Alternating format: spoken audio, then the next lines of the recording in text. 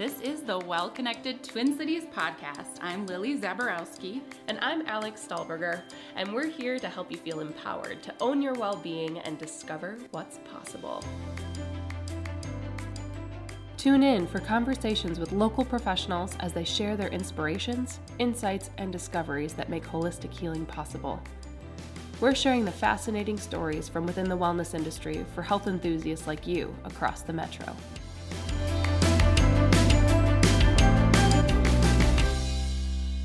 Yoga is an ancient practice that has spread throughout the Western world over the last few decades. These days, it seems like there's yoga everywhere, and it's hard to find someone who doesn't have an idea of what yoga is.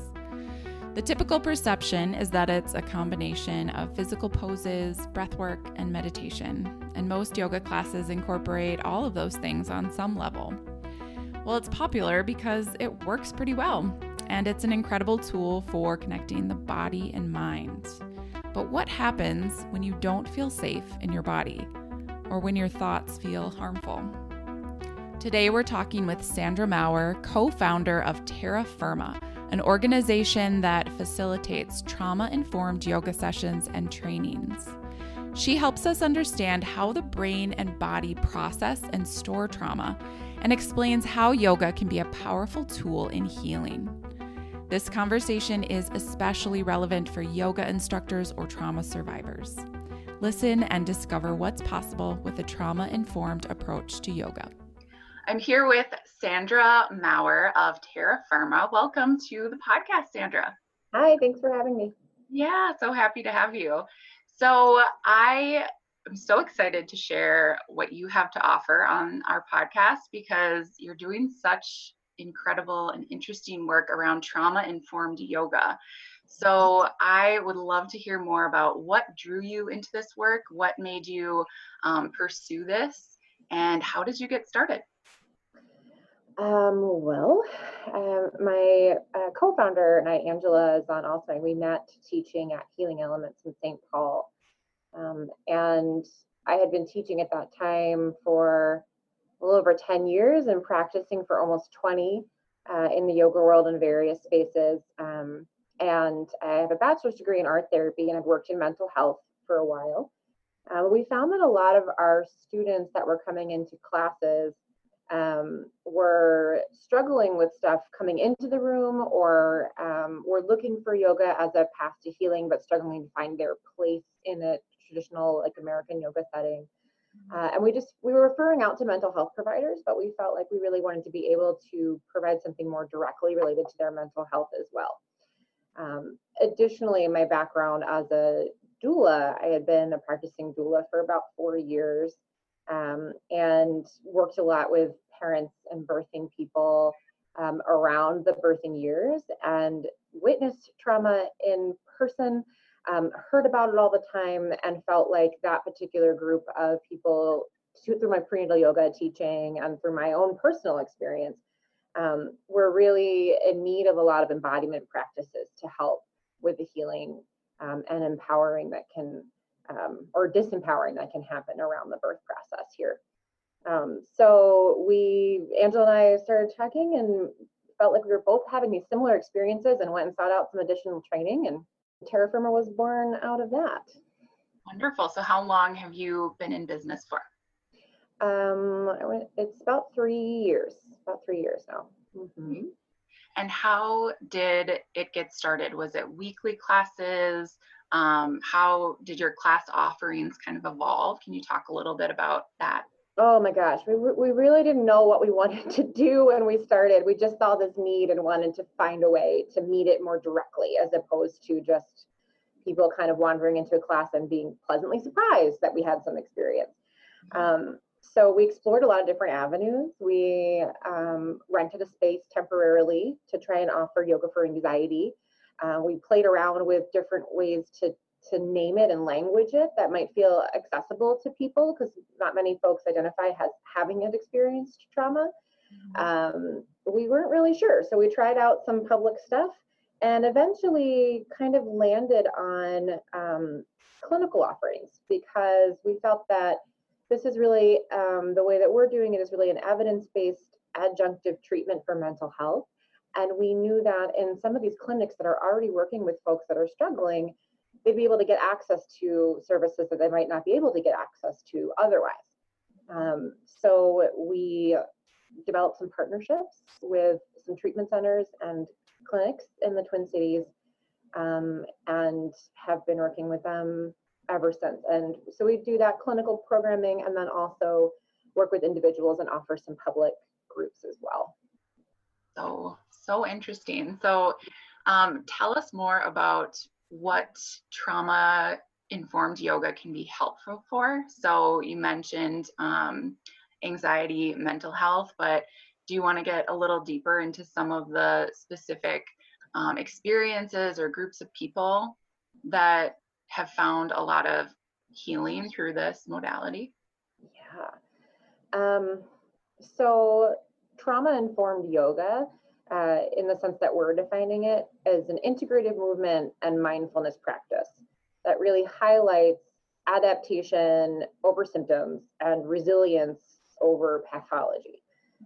So the way we're interpreting that is we're not only incorporating understanding of how trauma affects the brain and the nervous system into yoga philosophy and asana and pranayama, the breath and the postures, but also as an active intervention for mental health.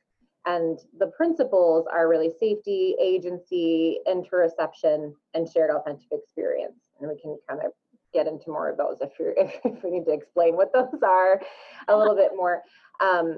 But that's what the interventions that we're using are around those principles, and it's been demonstrated in research to be helpful for things like interoception, which is that internal state of what's happening in the body, reduced cortisol, which is that stress hormone, improved distress tolerance.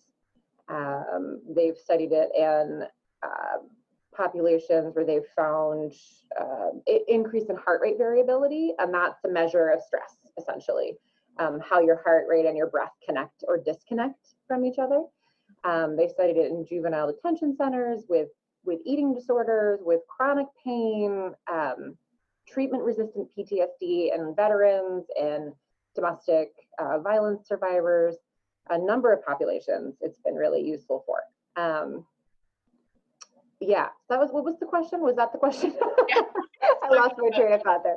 Yeah, who it is helpful for. So let's back up a little bit. I want to get into more around your background too, because you're also studying to be a mental health therapist now, right? Yes. Yeah. Do you want to talk about kind of what led you to that and how that's enhancing your practice? Sure. So I mentioned before that I have my bachelor's in art therapy from Arcadia University on the East Coast, where I'm from. And I'm finishing up, hopefully in the next couple months here, my master's in clinical mental health counseling at Adler, and have been doing my clinical internship hours focusing at Mindful Families, focusing on perinatal mood and anxiety disorders. And that's another population that we work with as Terra Firma, running groups every week as an inpatient and an outpatient program for perinatal mental health. So I would say that, especially in developing our training, the clinical training that I'm doing at Adler has really informed our practice and how we approach what we're doing, so that we're really aiming it at being an adjunctive treatment that complements all the other treatments people might be getting, that traditional psychotherapy and talk therapy. Yeah. So what's the difference that you see when people do more of the embodiment work alongside with the talk therapy? How does one enhance the other? So I think to explain that, I might have to get a little bit into the sciencey part of what trauma is and traumatic stress. Okay. Yeah, love it. Get nerdy. Okay. So basically, when something traumatic happens, it's just anything that overwhelms your body and mind's ability to cope. So that's going to be different for different people, right? Several people can go through the same experience, and some people are going to develop clinically significant PTSD symptoms, and some people are not. It's just anything that kind of overwhelms. So it's very subjective. But what happens is that the amygdala in the brain sends off these like smoke alarm. It's your fire alarm message in your brain. And when something traumatic happens, or when something might be traumatic happening, it starts to let the nervous system in your body know that something is going wrong. When something traumatic happens, then the memory gets, what the hippocampus does is part of the brain is that it embeds the memory. So when it's traumatic, the amygdala files basically that memory as being super energetically charged, so super emotional, very intense, all these negative emotions attached to it, and it bypasses the prefrontal cortex in the brain. That's the part of our brain that does all the rational thinking. So it's kind of a short circuit, right? And that's built for survival. It's good. If something is happening that's an emergency, we need to be able to respond and react really quickly without having to think through that whole process. Like, oh, I should run, I should move, I should do this or that. So you're probably familiar with that flight, fight, or freeze response. That's what that is. So it signals in your nervous system that your heart rate should go up and your breath should become shallow. You need to move your feet and your hands. It decreases digestion. All of that stuff happens automatically without us even thinking it through. So when we try to talk through a traumatic experience in a talk therapy way and think about cognitive behavioral approaches, we're missing this whole piece that's getting embedded in the nervous system. So what happens when we start to incorporate mindfulness, and particularly trauma-sensitive mindfulness, is that we are able to bring back that prefrontal cortex activity. So we're able to become aware of what's happening without it becoming an overwhelming experience. Right. So the incorporating those body movements, incorporating the breath, incorporating that mindfulness helps us to then be able to tolerate maybe a cognitive behavioral intervention that we couldn't really get to before because this part of our brain wasn't really on board. Yeah. Wow. So powerful. I think I explained that through all the pieces that I wanted to get to. Absolutely. So for people that maybe have been to a traditional yoga studio, or not a traditional, I would say, just like a typical yoga studio. Yeah. If someone's tried yoga before and they've felt like it's not for them, maybe they didn't actually think, oh, that I don't feel safe here, but maybe what are some ways that people may be expressing that feeling of not feeling safe, but not being able to recognize it? Does that make sense? Like, and maybe I'm asking more about what's the difference between a typical yoga studio and a trauma-informed yoga class? Right. Well, I would say the difference in kind of a brief way is that trauma-informed yoga is non-hierarchical and inclusive and adaptive. Okay. We're also treatment focused, right? But the power is constantly handed back to participants. So instead of me as the teacher being the expert that I'm handing down instruction in this inherent position of power, we think of ourselves as facilitators, and we're constantly referring clients back to their own experience for reference instead of us as reference. Mm-hmm. You might hear language in yoga studios like the full expression of the pose, or if you can't do that, do this. If there's even those kinds of options, right? There's often an unspoken kind of competitive experience happening, or there's the sense that there's a particular type of clothing or size or skin color or whatever it is that's welcome, not as an overt expression. No one's saying it written anywhere, but there's just not that presence there. So many folks just feel like, or maybe they have limited mobility, emotionally or physically, and they've seen on social media really stretchy people in particular yoga clothes, right? And that they don't identify with that type of person, and they feel like, well, then it's just, I'm not even going to go and explore that. So it's a really different approach, and we're really focusing on that arousal, right? That hyper and hypo arousal. We're really looking for ways to help people self-regulate. So it's really focused on the participant, and that's a little bit different than a typical yoga studio would feel like. Yeah. Can you talk a little more about the language you use too? Sure. The alternatives to certain language that you hear? Sure. I think this is sometimes a little bit confusing because when we start talking about changing language, I think that can feel overwhelming for people who are teachers or who have been in the yoga world. And it can feel like nitpicky, like, oh, I'm going to say the wrong word. And we can start to feel like trauma survivors and folks are fragile and we don't want to be triggering. But the truth is, trauma survivors are incredibly strong. We're just trying to increase a sense of safety and signify with the words that what we're experiencing and what we think isn't important, right? So that's really all we're doing. I'm handing over the power. So we use invitational language. So we use expressions like consider, or you might choose to, or explore, instead of more directive language. And like I've already said, the hierarchy. So we're not going to say things like, this is the pose or the full expression of the pose. And if you can't do that, use a bunch of these preps, right? We might language it, say,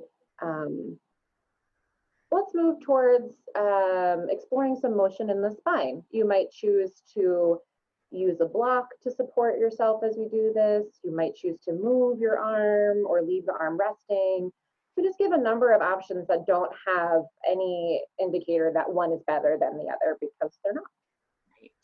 Yeah.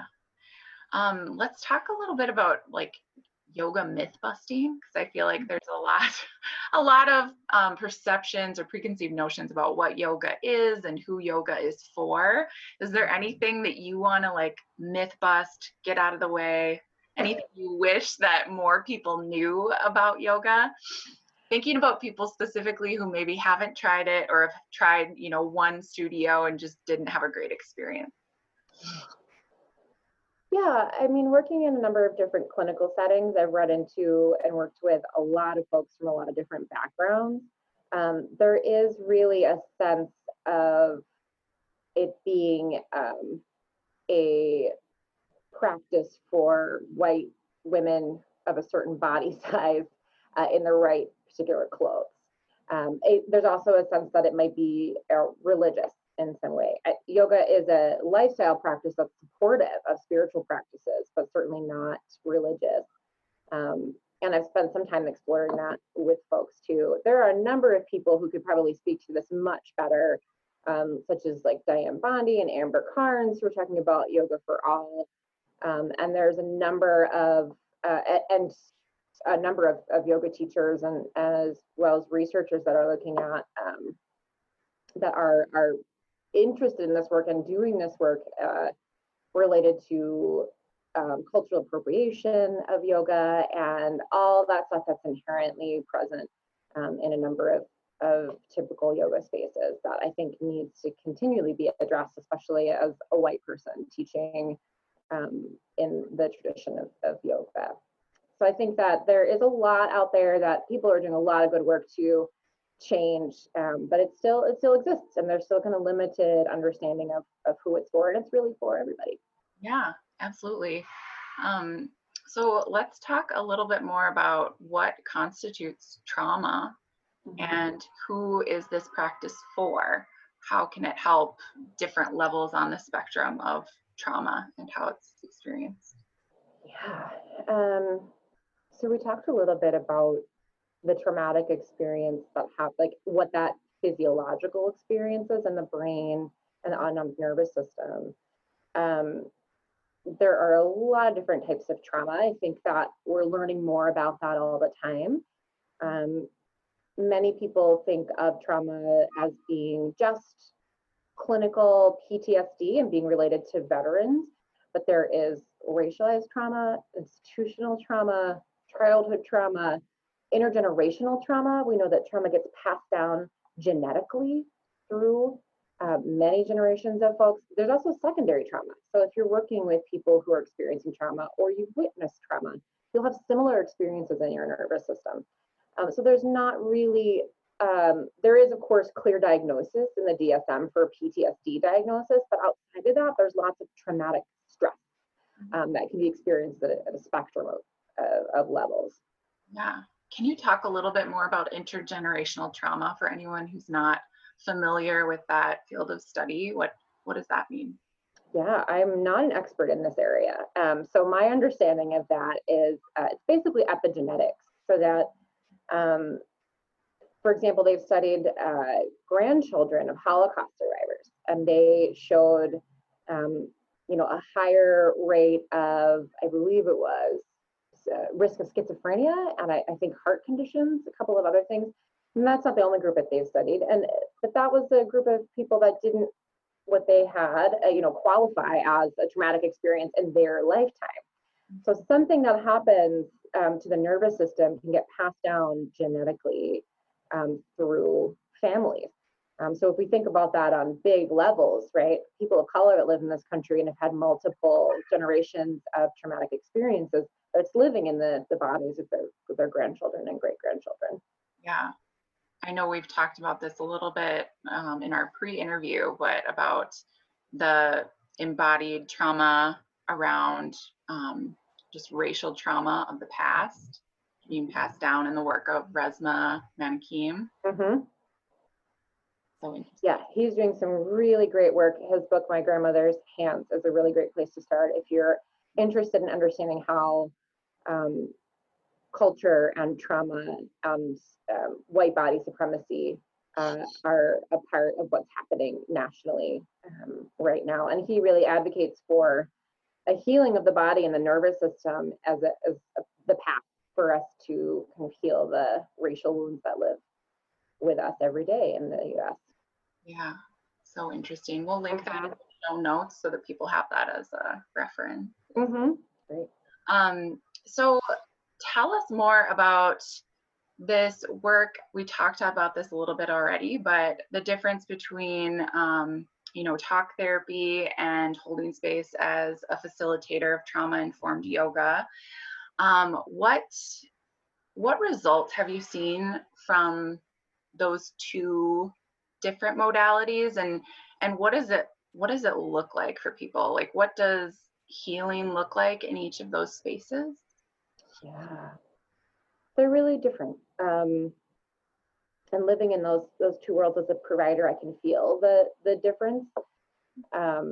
Where I'm facilitating a group or an individual session, I'm guiding. So there's a lot more of me talking, which is often, at least for an extrovert like me, a more comfortable space than to be in a place where I'm listening more and taking on more of that. There's a co-regulation piece that happens in both settings, right? I'm holding space in both places to allow for safety and increase that sense of safety to the degree that I'm able to. But it feels really different and it looks really different. Both are participant-led, right? Clients leaving therapy most of the time. It's always in trauma-informed yoga, but it's a different sense for the facilitator. And I think both include skills that look a little bit different in each space. But in talk therapy, there is a lot more cognitive focus, even if you're not a cognitive behavioral therapist, right? There's just a lot more emphasis on thought and view. And there's no talk happening really in a trauma-informed yoga space.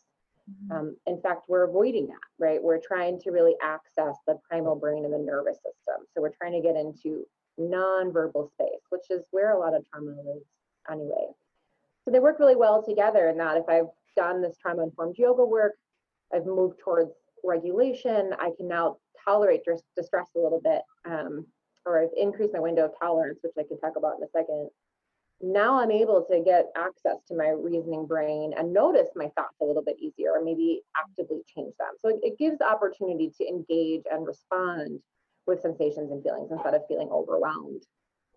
Your question about what kind of results do people see, like what are some of the things that we've experienced and the research says, the window of tolerance is a really big one. And what that is if you can kind of imagine this little, like these two lines, there's this space. And in this space, we kind of all go through different levels of arousal during the day. I'm really excited. I just had some coffee. I'm awake. I'm kind of alert. Something exciting is happening. Or I'm really tired and it's the end of my day or whatever. We kind of go in between these. With the experience of trauma, and really even with the experience of depression and anxiety, to some degree, we get pushed out of that window of tolerance, either above in a hyperarousal state or below in a hypoarousal state. And below is like lethargy and feelings of inertia and having difficulty noticing things, sense of being numb. Hyperarousal is kind of the opposite: agitated, difficulty sitting still, hypervigilant. I'm aware of what everything is happening around me. To when you feel like you're in danger, right? Noticing all that kind of stuff, increased heart rate, all of that. So we get kind of pushed out of that. What the biggest thing that trauma-informed yoga and mindfulness does is increase our ability to regulate and come back into that window of tolerance. And that allows us to be able to incorporate other things and other interventions better. And we found what's interesting about the research, a lot of things are, but one of the things is that effects will last longer than the actual intervention. So a lot of the research is on like 10 and 12-week programs, and they will study them again months later, and participants are still showing an increased distress tolerance, increased heart rate variability, improved prefrontal cortex activity. All that stuff still seems to be improved. That's so interesting and really awesome. So how do you know that it's working? What do you see in people in your classes or clients that you're working with one-on-one to let you know that it's working? And does it look different for different people? Yeah, such a good question. We talked about how most of the work is invisible, right? So if it's nonverbal, if it's happening internally, I can't really see or assess who's having an experience that's helpful or not. And oftentimes the beginning, it's harder rather than easier for folks. So I can't really know. And I did find a parallel in this work as a facilitator that I did to my work as a doula, when clients that I would feel like I wasn't actively doing anything with, and I would just sit there and kind of nod and smile and normalize the process, would be the ones that would come up to me later and tell me that they couldn't have done it, without me being there. I found the same thing happening as a facilitator here, is that often it's the clients who might not be outwardly participating in a way that I can see in a group that might be getting the most benefit out of it. There's an internal experience happening that I can't really quantify on the outside as the facilitator. And because so much of that's going back to them and we're not really processing it, we're not really getting into that part of the brain, we're really trying to stay in that nonverbal place, they just experience it. Sometimes they'll even tell me, I don't know how to describe it. And that makes so much sense, right? Because there's just something happening at a nervous system level that's outside of our ability to language it. Mm-hmm. Clients will tell me that they often feel, and this is upheld by the research as well, that they'll feel less reactive. So if we think about that window of tolerance and being able to stay within that more, then they have a little bit more sense of agency over the feelings, sensations that they're having in the body. They can respond to them instead of feeling like they have to be overwhelmed by it or have to jump into that cycle of being on high alert, that amygdala is firing, but they're able to pause and reflect on it and get a little bit more space over time. Yeah, wonderful. So let's talk about how people can work with you. You mentioned that you run programs in different clinical settings, but I know you also have a weekly class. You do one-on-ones. So tell us about all of the different ways people can work with you. Yeah. Right, we have those clinical groups, and then we partner with Wild Tree Wellness at their different locations. At least we did pre-pandemic, to offer public groups and individual sessions. Now that's all virtual. Every Tuesday morning, we have a public trauma-informed yoga group that folks are able to register for online and jump in at any time. That's every week. We do individual sessions that are by appointment online. And then we also have a training for providers that we're running again in the fall, and that's now also online. Everything's online right now. Yeah, and I want to mention that I at first had some hesitancy about how we might do this work online and create that sense of stability and safety in the room. But when I gave folks the option to turn off their video so that I wasn't necessarily watching them or they didn't feel watched, it actually added this layer of safety because they're in their own space. You get to be in your own room at home and explore whatever it is we're going through. So in a way, there is this little benefit to that. So Yeah, so it's a really interesting experience, but that's how we're doing stuff online right now. Yeah, wonderful. So people can find links to those classes or one-on-one sessions on your website. Mm-hmm. Yeah. And then let's talk a little bit more about your training that you're offering for providers. Have you done this before? What does that look like? Yeah, well, I love teaching teachers. I was a part of teacher training programs for just regular 200-hour stuff. So we knew we always wanted to do some training, and we kept getting questions from providers about training for them. And we do some on-site stuff for clinics. Like we've done staff retreat days, we've done presentations for like the Women in Psychology conference, various presentations. But we decided to run a 30-hour training for both yoga teachers and clinicians who wanted to gain a foundational understanding of how trauma-informed yoga works and ways that they might be able to incorporate it into the work that they're already doing.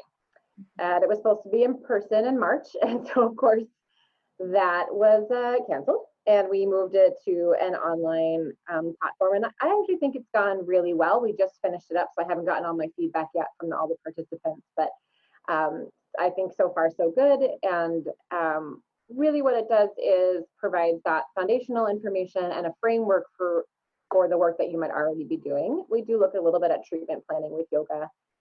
But our training is really clinically focused and healing centered. So we're really trying to give people the ability to find ways to use it as an intervention with their clients. So cool. So your next one is this fall, right? Yes. Yeah. And I think just to add this little side note, I think a lot of folks think of mindfulness as kind of a neutral, like yoga as kind of a neutral intervention, right? Like, oh, great, I know some mindfulness. I can just teach it to whomever and it's going to be fine. But there are some contraindications. And if we just, for example, if we thought about all those experiences that people with trauma are having in their bodies, it feels totally unsafe. So if you were to ask somebody, for example, to come into a yoga room and sit down and close your eyes and focus on your breathing, we're asking them to do something that's not only terrifying, but also harmful, right? It's not helpful anymore. So having this trauma information, even if you don't go out and teach, let's say, a trauma-informed yoga group, is really helpful because some estimates say like 70% of Americans have experienced one traumatic event in their life, and 8 to 20% of them will develop full-blown PTSD, right? So somebody's coming into your yoga room, if you're a yoga teacher, that's experienced trauma. So having some sense of what that might look like and helping point clients to or students to some resources or preparing them for what might be happening for them is going to be really, really essential if we want people to be able to continue to feel like they might be welcome in a yoga studio space or to continue the practice in some way that's useful for them. Yeah. Do you have any tips for yoga teachers on how to recognize when this might be happening in their classes? Any like body language, if people aren't actually hearing the words from their students, but they're seeing something that might be indicating someone's experiencing trauma in their body? Oh my goodness, I could teach a whole class on this alone. It's a really good question. I think there's some good books to look at. So Teaching Trauma-Sensitive Yoga and Trauma-Sensitive Mindfulness would be really good resources as a teacher to start to read through and look at. But if you have students that maybe get up and leave in the middle of a class, who have a hard time closing their eyes, who seem really fidgety, whose breath is shallow, whose movements are restricted, those are some of the signals that somebody's feeling. Also, you might get that sense people will actively dissociate. So if there's something that happens that's overwhelming to your nervous system, one of the body's safety responses is to dissociate, where you disconnect mind and body. It's like when somebody's kind of out of, you can see that they're not present, like they've gone somewhere else, or you might think of a flashback where someone actively is living in their brain in some other moment in time. That can happen a lot for folks in a yoga classroom or anything that's asking them to kind of start to notice those sensations. If you're not really familiar with the symptoms of dissociation because you're not a clinician and you're teaching yoga, it's just something to think about might be happening, and to provide some space, or maybe even just let your students know that they're welcome to leave at any time, to check in with you if they need something, and you're welcome, or you're able to give them some direction to other resources if you're not qualified to do that. Yeah, absolutely.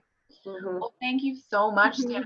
This was just so much incredible information. I really appreciate your time and sharing with our community about your area of expertise. Thank you so much for having me. I hope I explained it all well. I appreciate the time. Yeah, you did. Absolutely. You've listened to another episode of the Well-Connected Twin Cities podcast. We regularly sit down with our local wellness professionals and get the inside scoop into what makes holistic healing possible. Check out our events page at wellconnectedtwincities.com and look for the next Thrive Thursday.